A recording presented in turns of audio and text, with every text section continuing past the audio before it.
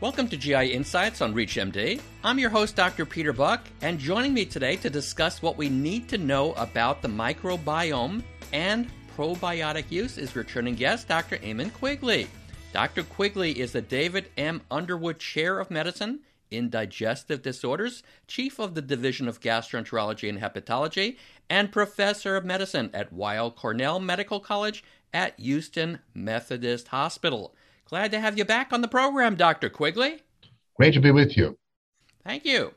So, Dr. Quigley, let's begin with some definitions. What's the difference between microbiota and microbiome? In the strictest terms, microbiota refers to the bacteria themselves. Well, not just bacteria, but fungi, viruses, any other microbes that exist in a given environment. Microbiome refers to their genetic material. Now, fortunately or unfortunately, these terms are often used interchangeably, and you'll even find experts referring to these terms interchangeably. So don't feel bad if you make this mistake. It's a common one, but strictly speaking, microbiota refers to organisms or microorganisms. Microbiome refers to genetic material. And let's just throw in another definition while we're in definitions, dysbiosis. Dysbiosis is a term I don't like a lot because dysbiosis means, strictly speaking, that you've got a microbial population which in some way or other is abnormal. That, of course, assumes that you know what's normal, and that's a problem in many instances, including in the human gut or other human organs. So I tend to be a bit more vague deliberately and say that, it's a disturbed microbiota or a microbiota which is different from control subjects, where I think dysbiosis has been overused and has been used in situations where it's probably not applicable. But to get back to your question, dysbiosis refers to a microbiota which in some way or the other is deviated from normal. And you got me thinking about a different perspective on this. I read once that the microbiome in North America is different from remote communities in upper regions of the Amazon in South America. You want to comment a little bit about differences in microbiome? Yes, the study you're referring to is a very interesting one and one that I refer to a lot when I'm giving talks. So this was a study that was done a few years ago now, comparing the microbiome of individuals living in urban regions in the US, basically in major cities, to individuals who were living in two communities in the Amazon basin, actually in Venezuela, or to rural Africans in Malawi.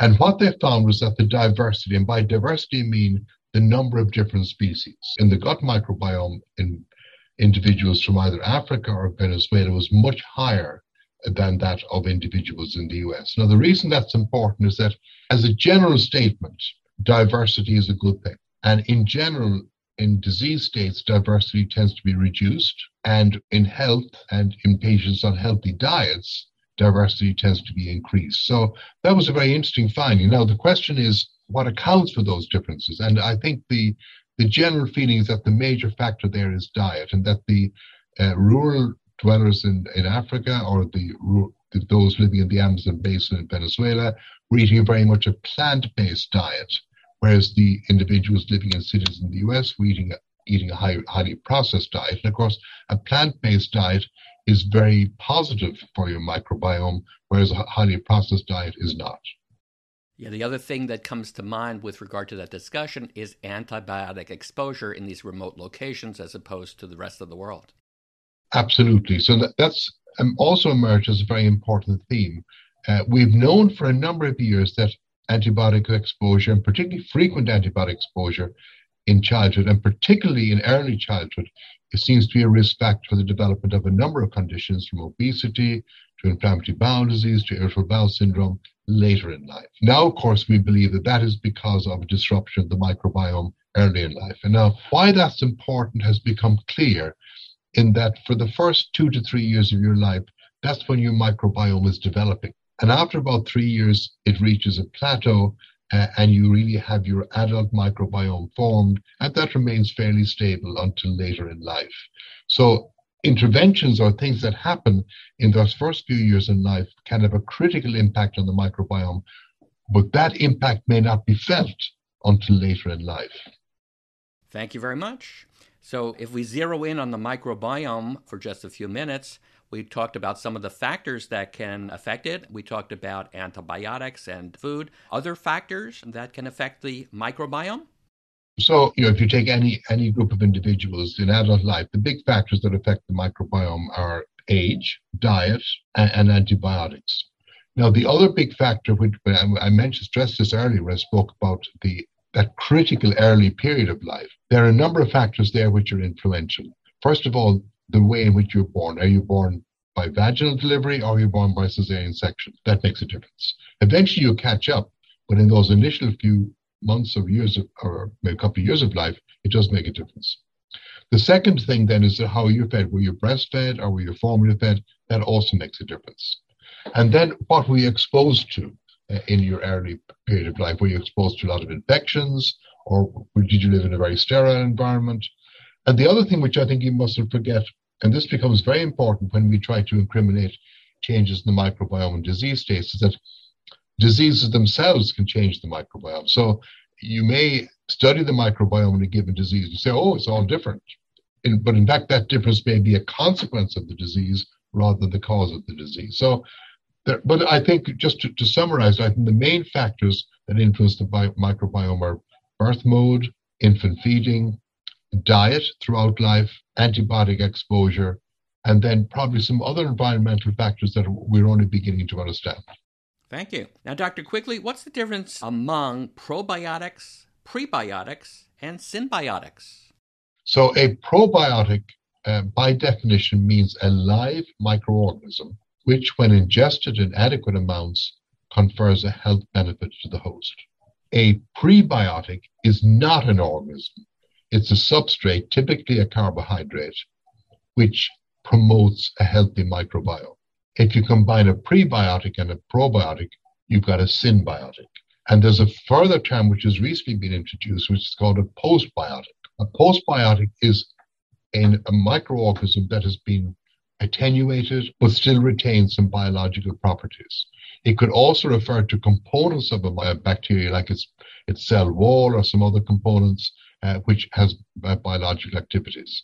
And there's quite a lot of interest in these postbiotics now because, of course, they don't have to be live. In fact, they're killed or attenuated. So there aren't the same implications there are for storage or for storage in extreme temperatures, etc. So that's a term I think you're going to see more of in the years to come. Thanks for that. For those just tuning in, you're listening to GI Insights on ReachMD. I'm Dr. Peter Buck, and I'm speaking with Dr. Eamon Quigley about the microbiome and probiotic use in gastroenterology. So, Dr. Quigley, let's now move on to some areas of controversy. Should we be giving probiotics to patients with irritable bowel syndrome? Great question. And I will give you a somewhat complicated answer, and let me try to explain. So, just to back up a little bit, irritable bowel syndrome is very common. It's a heterogeneous disorder. People have different symptoms, different severity of symptoms, different frequency of symptoms. And undoubtedly, there's more than one cause for irritable bowel syndrome.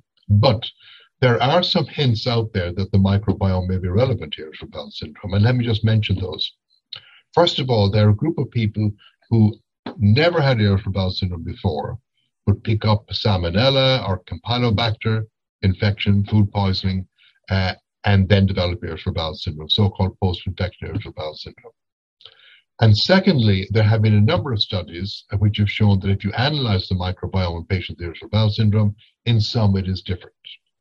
Those findings are not consistent, but certainly they do show that there are abnormalities. And then thirdly, there is data to suggest that certain antibiotics may actually help irritable bowel syndrome. And finally, there's also data, which I mentioned earlier, suggesting that antibiotic exposure may predispose you to irritable bowel syndrome. Now, that's kind of a jumble of data, but what it says to me is that messing with your microbiome may play a role in irritable bowel syndrome. Now, to counteract that, there have been a variety of studies performed with probiotics, prebiotics, symbiotics, and with fecal microbiota transplantation in irritable bowel syndrome, which have produced variable results depending on the strain that's used, depending on the dose that's used, etc., etc. But overall, for each of those therapies that I've mentioned, therapies that can modulate the microbiome, there is positive data.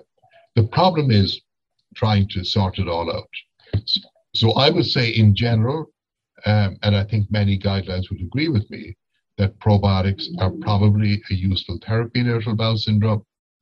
But which one to choose is a more difficult task because we don't have comparative studies, which is a problem. And along those same lines, should probiotics be used to prevent C. difficile? Now, there is good evidence that if you are taking an antibiotic and if you're at risk for C. difficile, for example, if you're older, that a probiotic may play a role in reducing the risk of getting C. difficile or getting antibiotic-associated diarrhea in general. Don't forget that a lot of people get diarrhea with antibiotics.